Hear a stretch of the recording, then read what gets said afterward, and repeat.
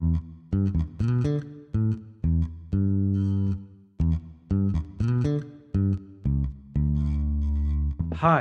my name's Nick Thompson and I run holisticvet.co.uk. We're based near Bath in England.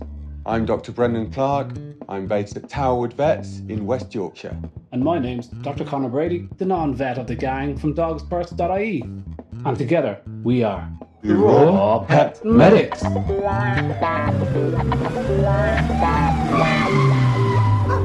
We are going for it in a really, really big way. We are RPM. Hello. We are here with the usual suspects, but the rose among the thorns, we have soon to be Dr. Nicci Cammack has come to join us. So first of all, guys, I'd just like to say thank you very much to all our Patreon people who are supporting us massively. And just to say, Nicci, welcome. How was your Christmas and New Year period? Thank you so much for having me again. It was great. How was yours? Really great. Really great. How about you guys? How were you? Oh, I've switched over here. Yeah, he's switched because you're frozen. I don't know why. I don't know why. I love that. Sorry, we've just got We've got Connor's rants coming. Don't worry about it. But we've just got a wonderful post picture. Am I frozen or can you see me? Can you see me? You're frozen. Yeah. Or you'll be Happy New Year. Why does this happen to me all the time? Honest to God, this is not fair. The wrong side of the Irish Sea. This is not fair. Nicci's coming through. Lovely Nicci. Miles away. Yeah, exactly. Yeah. We got Nicci all the way from the USA. Taking all the bandwidth. Perfect. And what's happening is poor old Connor can't even get across the Irish Sea. I can't. Okay, Connor, you can stop pretending you're frozen now. Come on. I will be. Enough's enough. Give me 2 minutes to switch off the voices, and I'll be back in 2 seconds. Okay. Listen, while the Irishman's gone, tell us who you are. No, tell you what, I'm going to tell you. I'm going to tell everybody because you're one of my favourite people within the raw food world, and I'm just going to tell them about how I got to know you. Now, guys, Nicci Cammack is remarkable. She came over to the Raw Feeding Veterinary Society conferences, flew all the way over with her lovely husband for 3-4 annual conferences. And I couldn't believe it. People were coming from the Netherlands, and I thought, wow, you're really cool. And then Nicci comes in and goes, hi, I'm from Connecticut. And it's like, oh my God. Where's Connecticut? Yeah. Where's that? Is that near Birmingham? Birmingham, UK. No, it's near Manchester because she's from Cheshire. It's right. She is from Cheshire. She's from Cheshire. Yeah. I'm from Cheshire, says Nicci. So Nicci, she runs North Point Pets, which has got every award going. Listen, we were going through a list of her awards, and I said, Nicci, stop. Just tell us which awards you haven't got, because it's going to be a much shorter list. She's got the coolest independent retailer. She's got the best. She's got she's got lots and lots of awards. They do a lot of work, and they produce really, really amazing food, and they educate, and they do everything. So that is my relationship with you today. And now you're studying. You're doing your PhD with the amazing Joe Barges, and you're doing a PhD in metabolomics and canine nutrition. How about that? I learned that all myself. Tell us a bit about metabolomics. What is it? Yeah, so metabolomics is under omics. So sure, everybody's heard of genomics. Another popular one is proteomics, the study of the genome, the entire genome of different organisms. We've done the human and the dog. C. elegans is another hot one right now. Metabolomics is studying of all metabolites. So all of the little compounds. Compounds that are present within either A, an entire organism, or B, you could study an organ or a biofluid. So that could be blood or urine. Cool. It's actually what I study. And so what we try and do with that is either A, characterize disease. We can try and figure out where things are going haywire. From a metabolism standpoint, we can study how food impacts an organism. There's a ton of different things that we can do, and it's a really, really exciting field to be in right now. That's exciting. So is this the link that you've got, like the human side? Because I know you came from the human side, where they're really, so a lot of the functional doctors are really studying into all of the things that you're passing out in your urine now, so that they can work out how you're taking those foods, how you're metabolizing them, what could be the inflammatory pathways that you're going through. Is that right? Yeah. So it's a way that everyone might be familiar with metabolomics is, at least in the US, I'm sure this is true in the UK and throughout Europe as well, we test all newborns for something called inborn errors of metabolism. And those are small genetic defects, or they could be large genetic defects that impede different metabolic processes throughout the body. And some of them can be quite toxic and quite deadly. And that's kind of was my intro to metabolomics during my master's degree. My master's is in human nutrition, functional nutrition, which is essentially biochemistry. And I became fascinated with what we're able to figure out about the body just through studying urine. And so it kind of brought me down this rabbit hole. And I remember, I think, talking to Connor about it. Are we not doing this in dogs? Yeah. And the answer was no. So I had to really search for a program and ended up stumbling upon this little project. I say it's little because it's quite big. I can't talk too much about it, but this little project here at UTA, I got really, really lucky being introduced to the doctors and researchers here through a really good friend of mine. And so the rest is kind of history. That's cool. I love it. It's like, what sort of diseases, like I always think, when I think of metabolites, I always think of vets having a look at excess protein in the wee and that kind of stuff.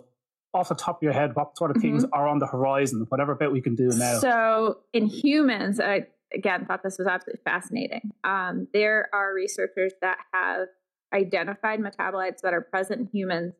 I believe it's 10 years prior to outward symptoms of Parkinson's and Alzheimer's.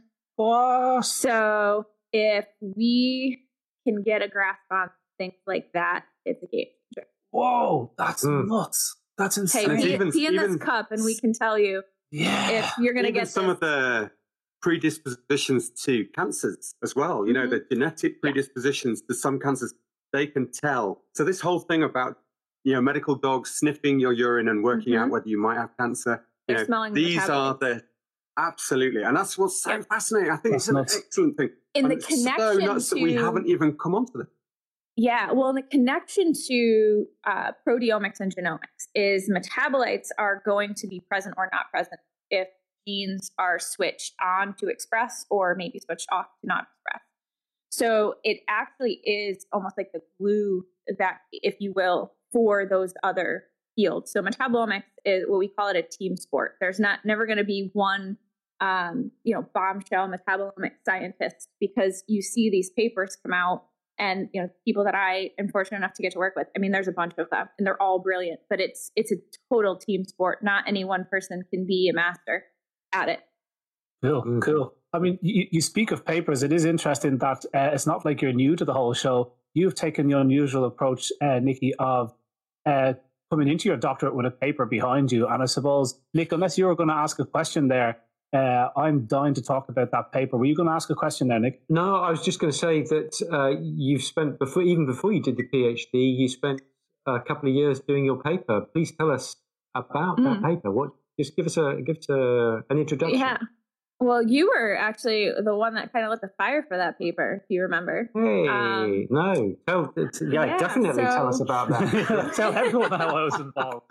Let's get it on me. Let's write it down, guys. You say, why is my name not on the paper? He's saying. Yeah, we need word, young lady. We were, I believe, in Helsinki. It might have been the last time that conference happened, because I think COVID was shortly thereafter. But yeah, it was the Dogger's paper had come out on their survey for Raw, and in talking to Johanna, there were a couple of things that we thought we should do differently. And there were a couple of things that we thought we could do in addition. And so I enlisted the help of my good friend here in the States, Dr. Ryan Yamka, put out this survey, and we got a large amount of responses, which was fantastic, throughout the world. US, UK, Dr. Vicki Adams helped us do the stats on it. And it was a large project. COVID definitely drug it on, unfortunately, put a couple wrenches in there and, stopped some of the data collection a little early. But, all in all, I was really, really happy with it. How many households did you get, Nicci? How many, what sort of sample size are we talking about? We had about 5,600. So for any researcher, sample size is huge. A lot of times with these raw fed studies, you're getting 10, 8, 10 dogs. You're lucky if you have that. So we had 5,600. So nice sample size. 62 countries? Yep. Wow. All over the world. That's really, really great. All over the world. Yep. All over the world, all different walks of life, which was really awesome to see. So what we wanted to know is what the prevalence was of basically pathogenic infections as related to households that feed raw. And you always hear about these cases, and you always hear that it's an issue, but where were they? So we said, all right, let's see what we can do, and let's see if we can get some laboratory reports confirming these pathogens. And the fact of the matter is, we had 0. Big goose egg, which was great to see from our side. But it also, we were secretly kind of hoping for some, because if we can identify the cases and what those pathogens are, we can then figure out where the breakdown is. Hang on, we had 5,663, was it? 5,611, I think. So 5,611 responses and 0 confirmed cases of infection of raw food to dogs or humans. Mm-hmm. We had some suspected ones, which is a whole other rabbit hole. Yeah. Because when you have a suspected case, whether it's in human or an animal, the immediate treatment is going to be the introduction of antibiotics. And antibiotics are wonderful. They've saved civilization more than once. However, when you overuse them, we have a greater problem. We're worried about the pandemic right now. There's other things that could be way, way worse than that if we continue down this path of overusing antibiotics. And so that was actually a bit that we did discuss in this paper, because just throwing out antibiotics, especially in our animals, can still disrupt the health and immune response of the humans living in the household with the animal that's taking those antibiotics. Yeah. Okay. So if we were to take those suspected cases and the sort of rate, so if we sort of compare that to the Helsinki paper, and we start to look at 65, I think, were suspected. I know they then split it down, and there's far fewer that are actually proved. Are you finding a similar proportion? Are you getting a similar, so a third, let's say you've got about a third of the cases of them, so are you getting about 20, 25 suspected cases, or slightly more? What was your... So we did. We had a lesser, obviously, sample size than they did, but we actually put our numbers up against theirs in our paper, and we did the graphs out. Vicki did a fantastic job with that. So if you want to go in and take a look at the comparison to the Helsinki paper and ours, you're going to see almost the exact same results. When you say confirmed for everybody else, suspected cases is where people think, look, I suspect it was the dog food, or they had a chat with the vet and the vet said it was the dog food, and now it's in your head, it's the dog food. More like it. But so when you say confirmed, what's involved in confirmed it is actually culturing the infection that the human has, as well as the bugs that are in the dog food. And when those two monsters match, then we have a lab confirmed. But that's quite a laborious process. So I suppose what they might say would be that, if we just add more lab confirmings and this kind of nonsense that goes on. But what the paper reeks of straight away is that you found nothing. And it wasn't like you were talking about a set amount of time. This is like, have you ever had an infection from your dog food? So it's not just 5,000 cases. It's 5,000 cases over the length of time that person's been feeding raw, which is years. So it's not like we looked at it for a month. That could be millions of feeds, as the Helsinki paper highlighted. Like, you're talking houses with multiple dogs, fed multiple meals a day. So you're talking millions of meals in a country. If most of the responses were American, 1 in 7 Americans get food illnesses, get food infections every year. 1 in 7. And where are they from? I'm not sure. This is just an Fruits and American veggies. thing. Yeah, Fruits and veggies, exactly. So it's like it's crazy that they want. You have just proven that the food is so. It seems to be almost as Anna Heim-Borgman said, Professor Heim-Borgman said, like an oral vaccinating effect. It's like, how is this? How is there this little cases? What an amazing study! Did anybody share this, Nicci? Did you find a great response from the veterinary community? Tell me something positive. The veterinary community knew. A couple of the veterinarians that we didn't get a large community response from it, but it is one of the better read papers of the Frontiers Journal, which is really exciting. As a first-time publisher, what was that figure you gave us earlier? What was the figure? More than 71% of other papers in Frontiers. Look at that! That is amazing. That's pretty awesome. Well done. Congratulations. That is just nuts. Good on you. So it just shows that lots of people, this is the power of social media, because we are a nation of millions. There's millions of people feeding raw dog food, up to 20% of UK, America's coming online, Australia. And so there's a huge amount of people waiting for this information. So it just shows the power of that end of things, that when people like Habib and Becker get behind it, and that's 5 million people straight away, it does help to get the correct information out there. How was the process for you? Was it, how did you find it? Would you ever do it again? Yeah, I would do it again. I mean, I didn't have a hard time. I'm kind of geeky. I love to write. So, I didn't have a problem with it. I think many of, or at least Nick and Connor read, several versions of the draft. I think you both know there's a couple other papers that are potentially can get published from a lot of the background and industry research that was done, and the expertise of a couple of the other authors as well. But no, I didn't think it was bad. I will be doing it again because there's a lot of papers that have to get published with my doctorate studies. But yeah, you'll be seeing more. That sounds so cool. Brilliant.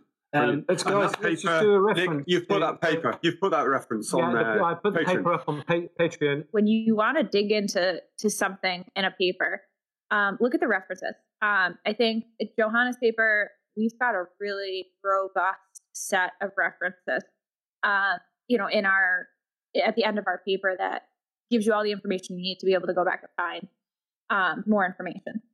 Yeah. The other thing, I'm just seeing some of the comments and I want to address, everyone talks about pathogens in raw food and then dry food and everything else. And in the US, and I'm sure the same is in many countries throughout Europe, but in the US, it doesn't matter what the format is of pet food, right? It could be fresh food cooked. It could be frozen raw, kibble, canned, freeze-dried, air-dried. I don't care what it is.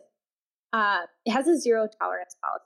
And I discussed this a lot in the paper. It has a zero tolerance policy for the FDA for pathogen inclusion.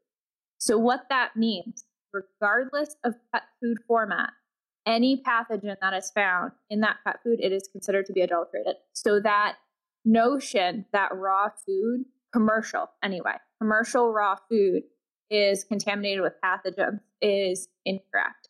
The major difference, and we talk about this too, is homemade pet food in the United States could potentially be a problem because human food, the food that we go to the grocery store and purchase for ourselves, is allowed to be contaminated with various pathogens because it's sold with the intent of being cooked. So there's a kill step that you're introducing at that point, whereas raw pet food, you're not supposed to cook that. So that has to have that zero tolerance policy. So what we talk about is the changing of verbiage from raw pet food or raw meat-based diet to minimally processed diet. So that's a really, really important step for us as a raw community to take because minimally processed diets encompass two things. They encompass your raw, right? And that could be your commercial raw or your homemade raw. And then it also includes fresh food. So that's I mean by that cooked. So your cooked diet. And that becomes really important for us as research scientists and as a veterinary community because we're now able to start categorizing pet food in the same way that we categorize human food. So processing steps. So ultra processed, minimally processed, moderately processed, and then raw. So all of those things for us as a raw community are really, really important to start adapting. Would that not bring you under the remit of the USDA NOVA. as opposed to the FDA? Well, I mean, yes, it is a concern, but what we're more talking about is the NOVA classification of food. So we're starting to look at pet foods in the same way that we're looking at human foods and their relationship to disease. So if you all could help us in changing that, that would be really, really helpful for everybody. And it's going to be helpful for the veterinary community to then also understand what these different types of diets are. Oh, that's good. I like that. How does this come about? Yeah. So Dr. Donna Radatic from Canway published a paper, and that's also listed in mine. It's called Insights into Commercial Pet Foods. And she discussed that just changing the verbiage for different types of pet food. So we mentioned that in our paper as well. And you're going to see other papers that are in the process of getting published right now talking about that. So we're changing it from a literature perspective. And so we're hoping to see that kind of crossover into practice as well as into household. That's amazing. And before we came on air, you were saying that actually the paper with Salmonella, E. coli, that actually dovetails into the DCM work that you've done with Ryan Yamka. Tell us about how those two things link. Yeah. So when I teach, or when Ryan and I teach on these topics, we usually link them and kind of just try and back up and put this in perspective for everyone. Again, I like to speak from a U.S. Lens because I am not as familiar with all the different pet food practices in Europe and in the UK. However, I know that a lot of things are similar. So basically what we say is, I don't care again if it's pathogens or if it's DCM. At the end of the day, most pet foods on the in the marketplace today, even including ones from some of the best loved veterinary brands, your big brands, do not have a formal nutrient analysis, a laboratory nutrient analysis done. They don't have digestibility studies done, and they don't have proper food safety protocol behind them. Or if they do, they're not transparent about it. Essentially, what we usually end up, just underscoring is that if companies did have a nutrient analysis for their commercial products and they did have a digestibility study, they would have put to bed the DCM thing before it ever really started, because they would have been able to prove that their food had the nutrients not only included within it, but also bioavailable or digestible to the animal. And then also, in terms of raw food as well, showing that, those foods are free of pathogens, neither of these things would have been an issue.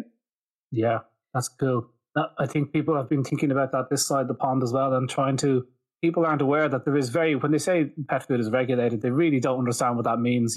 I've made it for a couple of years, and Ireland is extremely stringent with this sort of stuff because it's jobs for the boys over here. So we like lots of civil servants doing the same job. So I'd have the same couple of vets coming into me, middle-aged vets, every 3 weeks, and they'd go through the premises with their clipboards and find things wrong, because if they don't find things wrong, they can't come back in 3 weeks. For 3 years, every 3 weeks, relentless stress. And all they ever cared about was pathogens. They'd look under your machines and they'd get the white gloves out, and you're step forward, step back traceability. But at no point has anybody ever considered the nutritional value of my food. They never cared where my ingredients, what the end process was for the dog. All they saw was risk and danger, and I'm a madman. And still today, all they care about, even with dry food companies, and we saw this with the Hills recall, 22 million cans of dog food left the world's greatest pet food company, apparently, without a single one being checked for vitamin D excess. And they had 22 million. And there's multiple steps that went wrong, right? So when you're making, there's no barrier to entry for pet food in the US. So if you want to start a pet food company in the US, you can probably have something mocked up by the end of next week if you start it today. You don't have to have any degrees. You don't have to have any certifications or licenses. You can just call up a manufacturer, and there are really ultimately a handful at the end of the day here in the US that make all of the food. They just make them all under different names. You can call them up and you can say, hey, I want to start, raw pet medic food, and somebody will do it for you. It might be somebody that's qualified. It might not. Good idea. Write that down. Great idea. Yeah. What are these companies We called? make money. I hope one Like a of nice us little speak, kibble. possibly very good. There are computer algorithms, essentially, that I'll walk you guys through, like how pet food is made. So there are computer algorithms, so computer programs that we use, and you can type in, what you want your ingredients to be, or kind of spit out what vitamins and minerals you have to add, or what the vitamin premix has to look like. And the computer says, all right, make it to this formula. You send it out, you put through the extruder. We're talking about kibble here. And ends up in a bag. And you don't have to take that final product and send it off to the lab to make sure that what's in it is actually what the computer said is going to be in it. And then what a lot of people also don't understand is that you can have all the best vitamins and minerals in the world in that pet food. But unless they're digestible, or potentially you can ensure that they're not interacting with one another in a negative way, that nutrient analysis means nothing until you have what's called a digestibility study. And a lot of companies will tell you, if you write to them, and I've written to almost all of them, they don't answer me anymore. And most of them will come back and say, oh, well, it's an animal welfare issue. And I will tell you that a digestibility study is literally just collecting poop. I don't know about anyone else, but I pick up after my dogs after they go to the bathroom, so it's really no different. The difference is that you're sending that poop sample off to the lab to be analyzed. And oversimplifying this, but it's a simple math equation. You know what went in, right? What's coming out, you subtract it, and that's what your digestibility is. Good digestibility should be higher, 80%, ideally 90 plus, especially if we're looking at raw food. But there are some raw foods that have really poor digestibility because they're not formulated correctly, or they're using maybe too much synthetics, or maybe too much of one thing over another. So that digestibility analysis is also equally important as the nutrient analysis. So when companies say that it's a welfare issue, I disagree, because if that company's not doing that, then ultimately what they're doing is they're experimenting on your pet. Yeah. Right? So, and there's ways to get around it. I mean, there certainly are companies that they have colonies of dogs that I promise you live better than most pets today, at least here in the US. So they'll do digestibility studies. You just have to send them, enough food for the 10-day trial. And if you don't want to do that, what companies can do, and some of them have, I believe one of the raw companies over in the UK did it. Was it Honeys? Where they collected the poop for 10 days for just people's dogs, people's pets. And they did it that way. So there's absolutely ways around it. That's cool. Nobody ever considers that, because same with the shelf life studies of dry food. Nobody knows if this is made in a land far away and it sits in a depot on a cargo ship. Yeah, and then it's the hot, sweaty shelf in a pet shop, and then you leave it sitting open for 2 weeks. Like, nutrients hate that stuff. And so they never have to measure that at all. So it's just, we reckon that's what's in the product. And then you've got all this other processing does to the nutrients and all the denaturing that goes on. All that is irrelevant. We put this in, George Jetson. This is how we looked at nutrition in the 1950s, honest to God. And that's when kibble started. And that's where they are still, because we didn't have a lot of meat around then. So lots of cereal in a kibble form. We suddenly invented extruders. We didn't have a lot of meat around at the time. And suddenly tin was hard to get in the early 50s because of the war. And so kibble was perfect. And since then, it hasn't changed at all. I mean, I don't see how it's changed, except it's become more scientific on the bag. But what you're saying is pretty dreadful. It's pretty dreadful. Well, and even you're looking at the scientific on the bag. I was just explaining to somebody yesterday, the day before. So I always love to blow people's minds with, they were worried about protein percentages. Like, oh, don't feed over, 27, 28% protein. Your dog might get aggressive, which is the most ridiculous thing I've ever heard in my whole life, because the percentage of protein on that bag or that can or that raw food, whatever it is essentially meaningless, because the percentage of protein doesn't tell you anything about the amount of grams of protein that are in that food. Canned food, say is 6-7% protein, predominantly water. And then you have a dry food that is maybe 28% protein, but it's got no water. That canned food is actually way higher in grams of protein than that dry food is. And most people, and even some veterinarians will look at me and go, but that's not possible, because the dry food says 28%. And it, no, you have to do a conversion to grams. And, unfortunately, that's some math. I've written about that. There is a blog on that on our North Point site if somebody wants to reference that as well. Bring us back to dilated cardiomyopathy, which is heart disease in dogs. Is it related to grain-free and exotic foods, but mainly grain-free? Is it? That's the headline question that everybody wants to know. So we don't have any evidence to suggest there is a link. But what I will tell you, and I relearn this lesson every single day, you can make numbers and statistics to say just about anything you want them to. And so what I usually reply to some people when they're very adamant that there is a link is say, well, I can probably split the data to tell me that dogs who live on second floor of apartment or in an apartment building also are more apt to get DCM as well. At the end of the day, the overall prevalence of DCM in the canine population is estimated to be somewhere between 0.5 and 1.1% the entire canine population. So for the US, if you want to, I think we're estimated now to have for COVID like 90 million dogs.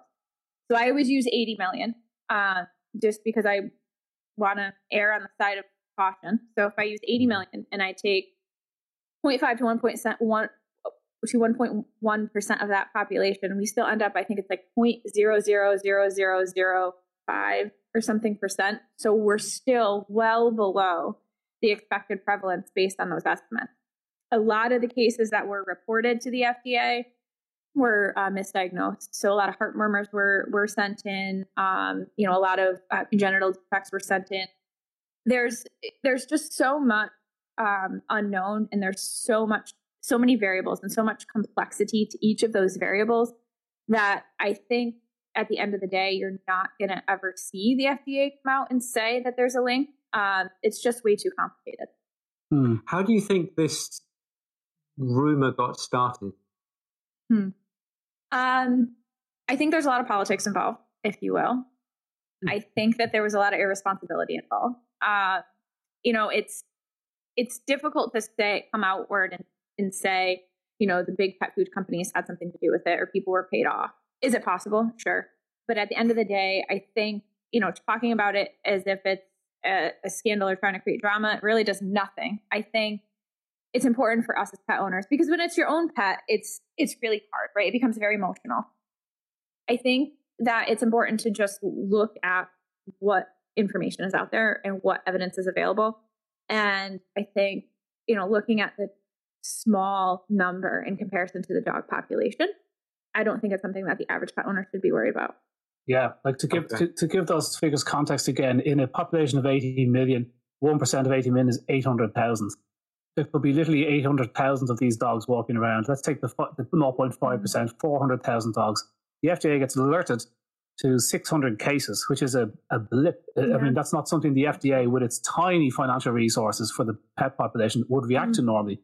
But maybe in the 70s, after all the dogs and cats started dying of DCM because they stopped putting taurine in pet food, stopped putting meat in pet food completely in the 70s, and cats started falling off around the place, dying by the tens of thousands. The FDA responded well. And that was actually the start of AFCO and formulating pet food. And they said, wow, hang on, there's no taurine in this pet food. That's where cats need taurine. It's like, well, cats need meat. And that's where taurine is. And you've just stopped using meat. So, that argument was kind of brought over for the cat DCM issue was caused, this was back in the 80s, was a lack of taurine in the pet food because there was not meat. Taurine comes from meat. It does not come from grains. It does not come from... That's why it's called taurine, any the bull. plant-based sources. That comes from meat. It comes from muscle meat. So if you remove the meat from cats' diets, yes, they get taurine deficient dilated cardiomyopathy. The same thing was initially thought to be happening in dogs. They thought that these dogs were taurine deficient, and that was indeed not the case. Some of the golden retrievers, a good amount of the sample size of these cases, golden retrievers, which are known to have a genetic predisposition to DCM, which skewed the data entirely. But even those dogs did not have largely taurine deficiency. Some of them did, but most of them did not. Okay. What we kind of learned from this, though, is we don't really know how to measure taurine. So there's a lot of different ways to do it. There's whole blood taurine, there's plasma.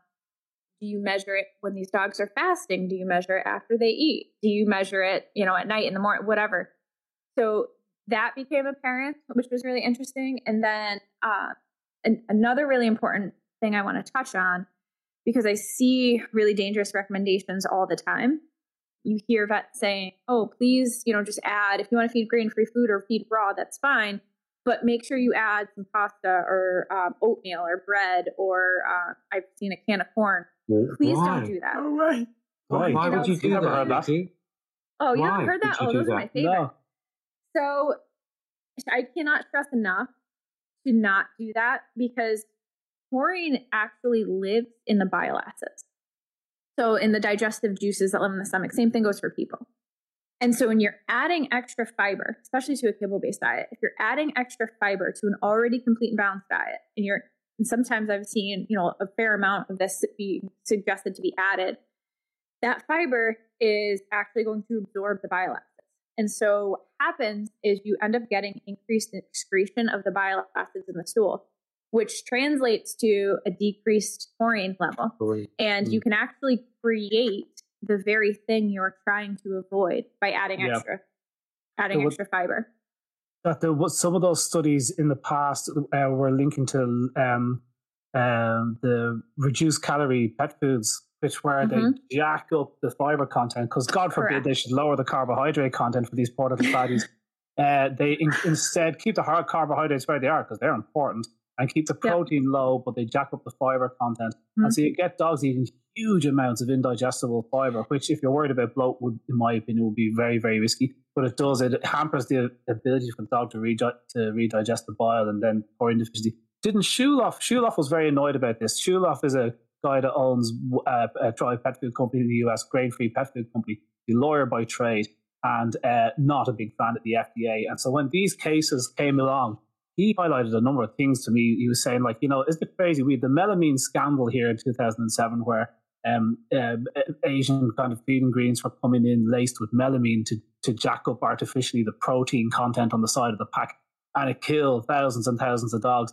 And the FDA did respond, but they were very slow to name the companies involved. So despite them knowing for a few months what some of these companies, the names of these companies, it took a senator to get involved saying, give us the names of these companies so pet owners can stop buying the pet food products. That's how the FDA responded to the 2007 recall, because the biggest companies were involved, hundreds of thousands of kilos of this stuff. I mean, many brands across the top things. But the DCM scandal, 600 suspected cases, the companies found nothing wrong with their products, nothing was recalled, and they named every company that they suspected might be at issue. And there's lots of lawsuits on, right? Because Schulhoff got really annoyed about that. And he said, well, the piece that really put the cat among the pigeons was by Lisa Freeman, who I'm no friend of. And this is her second piece. And her first piece in 2013 was one of the most read studies on PLOS. I think she should have, about the risks and some benefits of feeding fresh food to pets. So that was the dominating article. And then she comes out against grain-free pet food, which is interesting, because grain-free pet food is 50% of the US pet food market at the moment. So it would be seen in my more kind of tinfoil hat approach to things. I would say that it is a serious player. It's taking half of the pet food sales, and cereal-based pet food companies might be thinking, and people might think that sounds ridiculously far-fetched.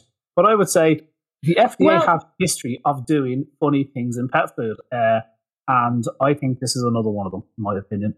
Why would they get involved in this? You've seen the FDA back off quite a bit in their stance on this. So, I mean, and they've said, they're not going to come out and speak on it, especially when foods seemingly seem to have no ill effect on the pets eating them, especially for many years.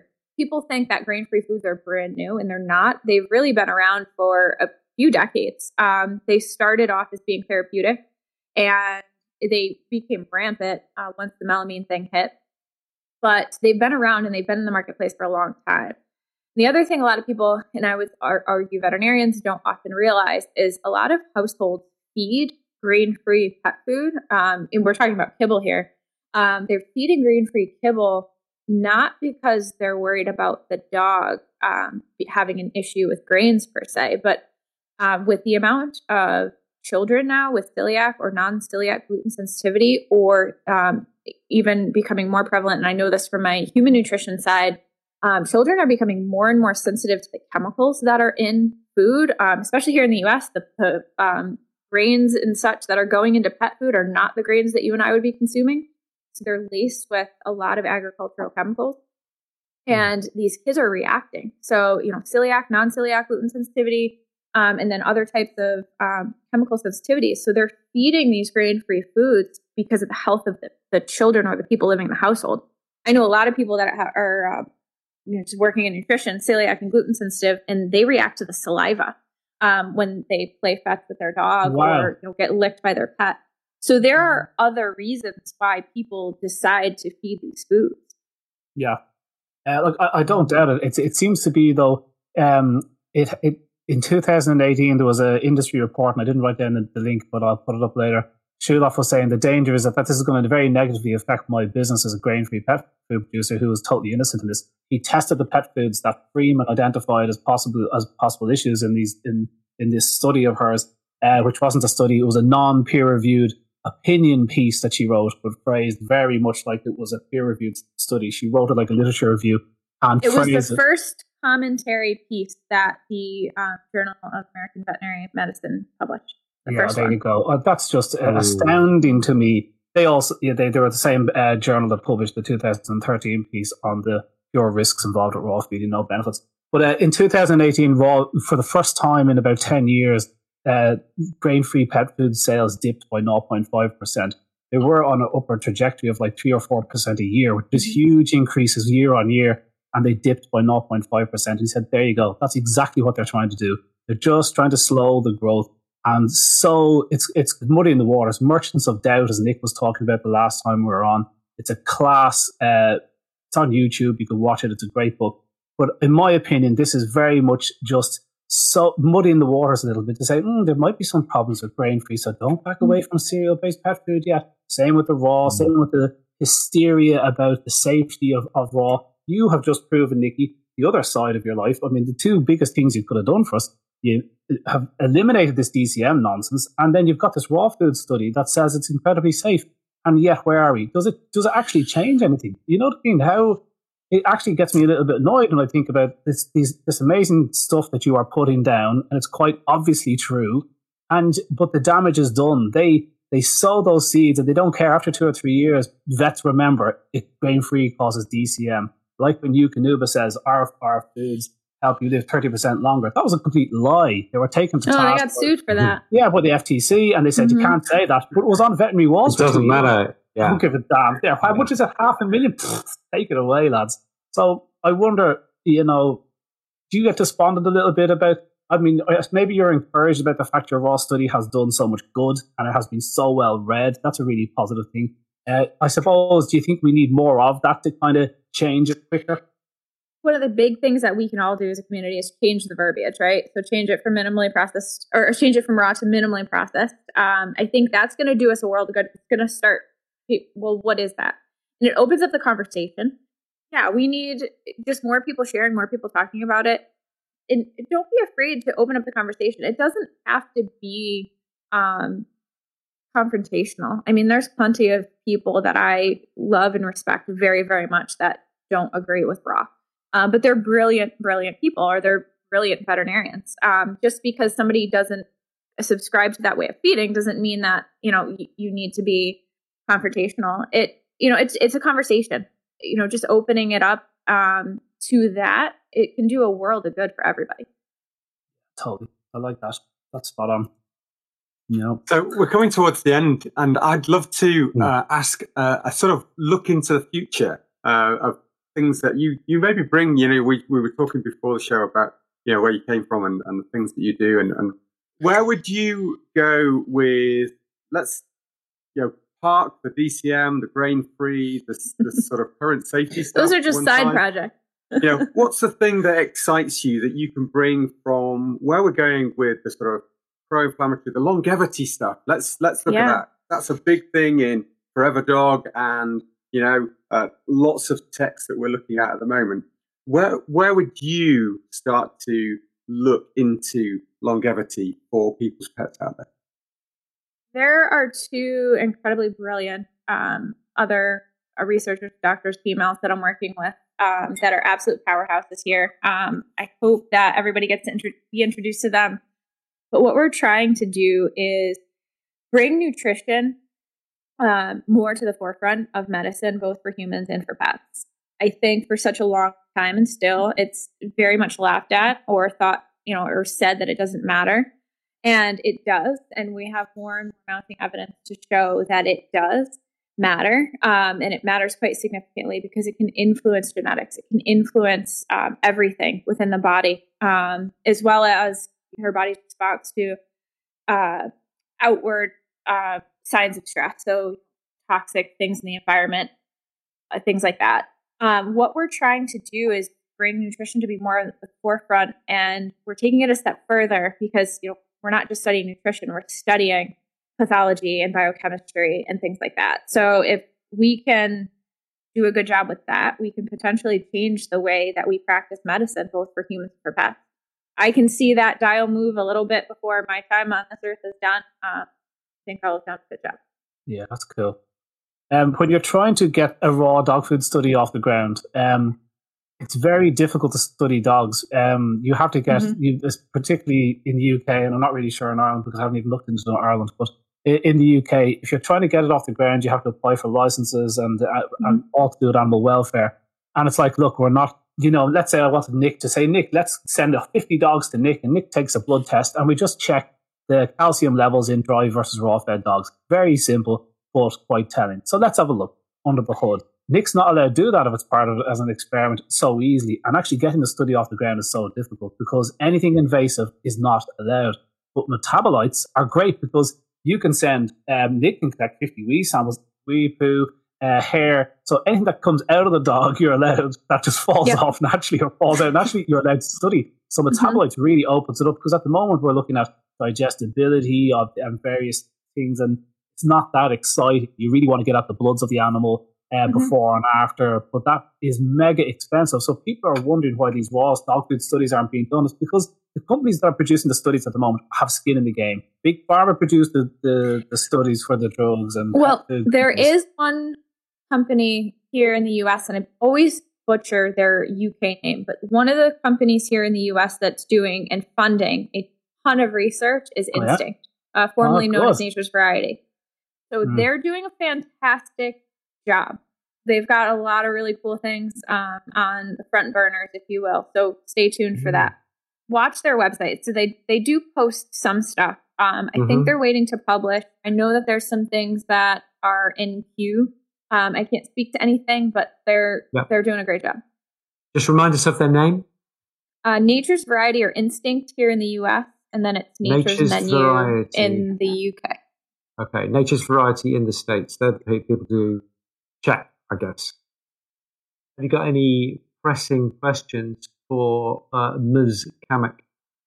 One of them that came up earlier, Nicci, was how are actually there was two good questions there. The first one is how are fresh pet food companies, let's say raw dog food companies, keeping their products so clean in a country where they permit salmonella and E. coli on the chicken that they are on the bits they're getting?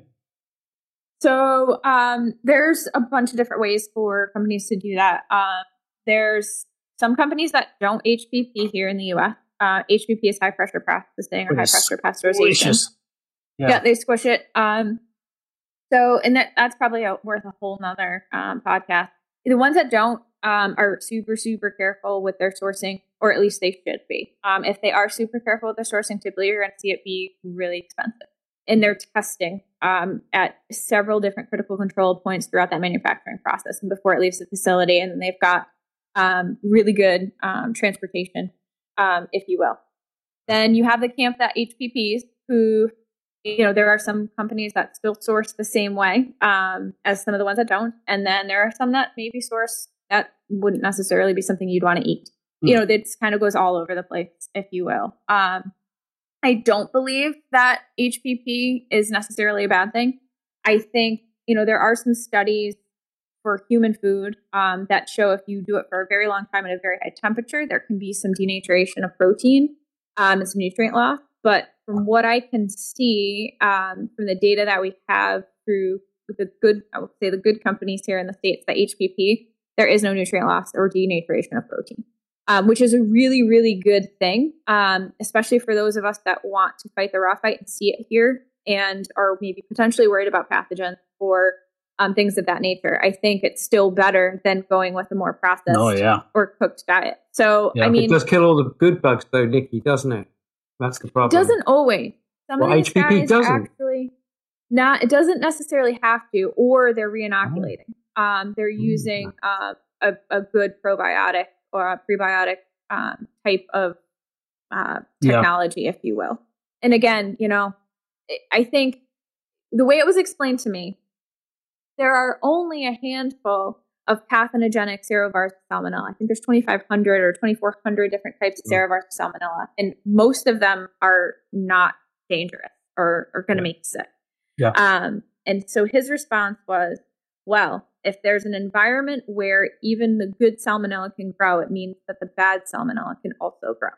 And so that's where the zero tolerance policy comes in the U.S. And it's kind of hard to argue that from a food safety perspective. You know, I am absolutely one that believes that, you know, the good bacteria need to be there and need to grow and be able to grow and survive. But at the same time, you know, you want to eliminate or at least reduce the risk for the harmful ones as much as you can. Yeah, I mean, there might be a place for those products where they are used as a base, and you teach people, look, you know, take your products off the shelf and start feeding as much fresh in on top of that as you can. It'd be a hell of a lot better, in my opinion. And I've seen the stuff. We actually were one of the first countries in Europe that had one of those machines. It looks like something from a 1980 Superman movie. It's like a giant swimming pool made of steel, and you can see windows, and it's full of water. And on each side are these enormous steel rods hanging out the sides of them. And you go in wearing your huge earmuffs, and it's really clean. And I was one of the first food companies to try it with, so I tried it with my raw dog food. And I thought, I'm onto something here. This is great, extended shelf life. I mean, that's what every company wants to do, because shipping raw is such a pain in the bum.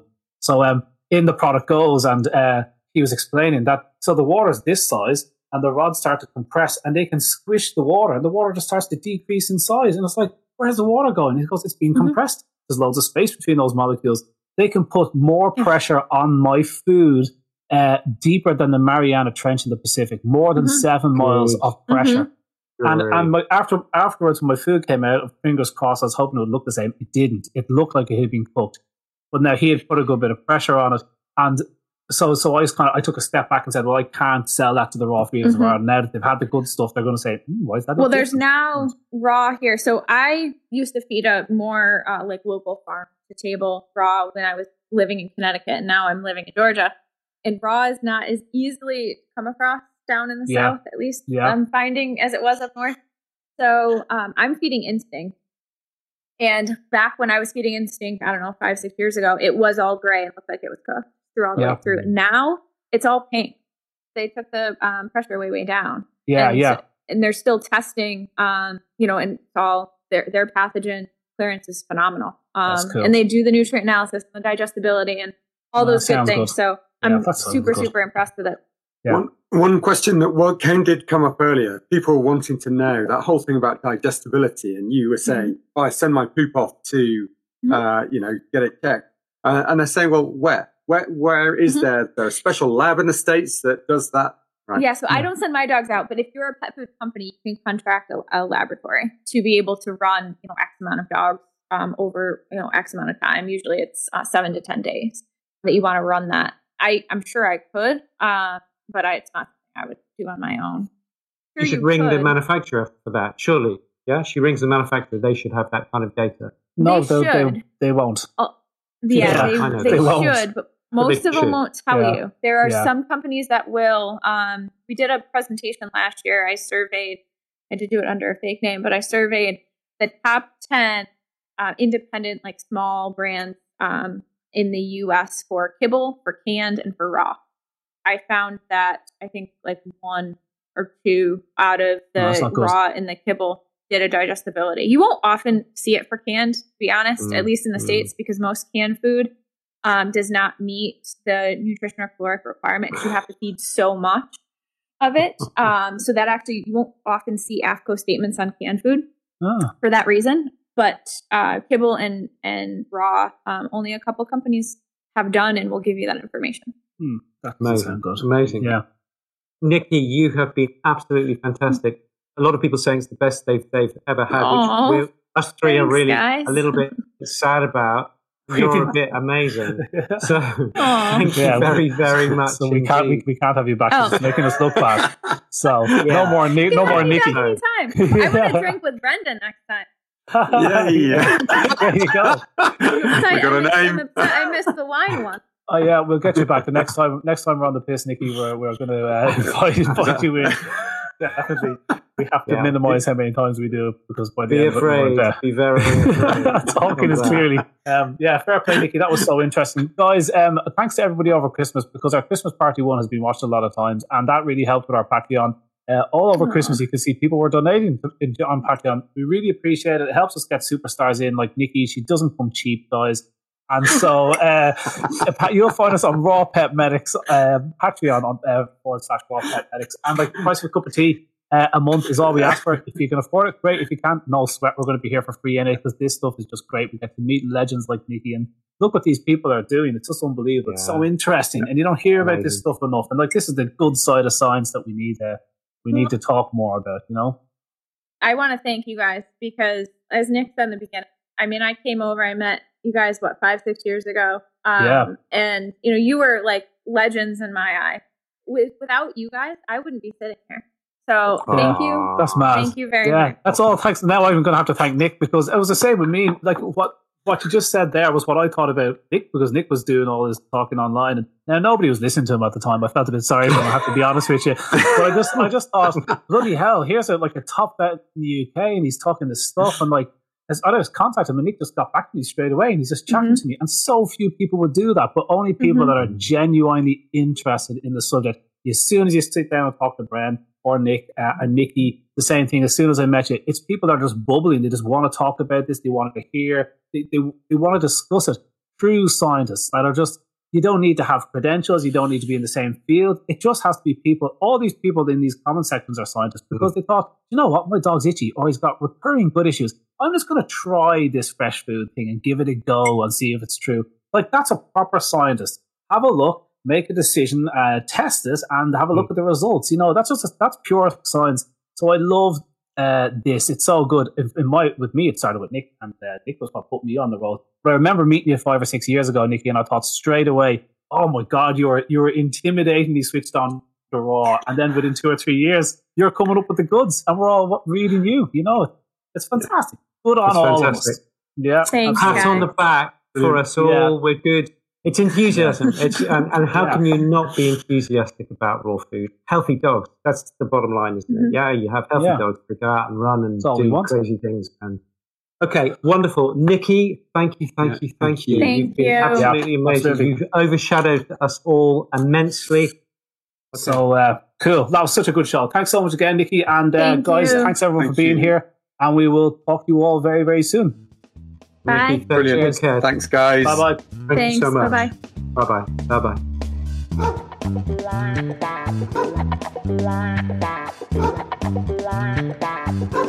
Bye-bye.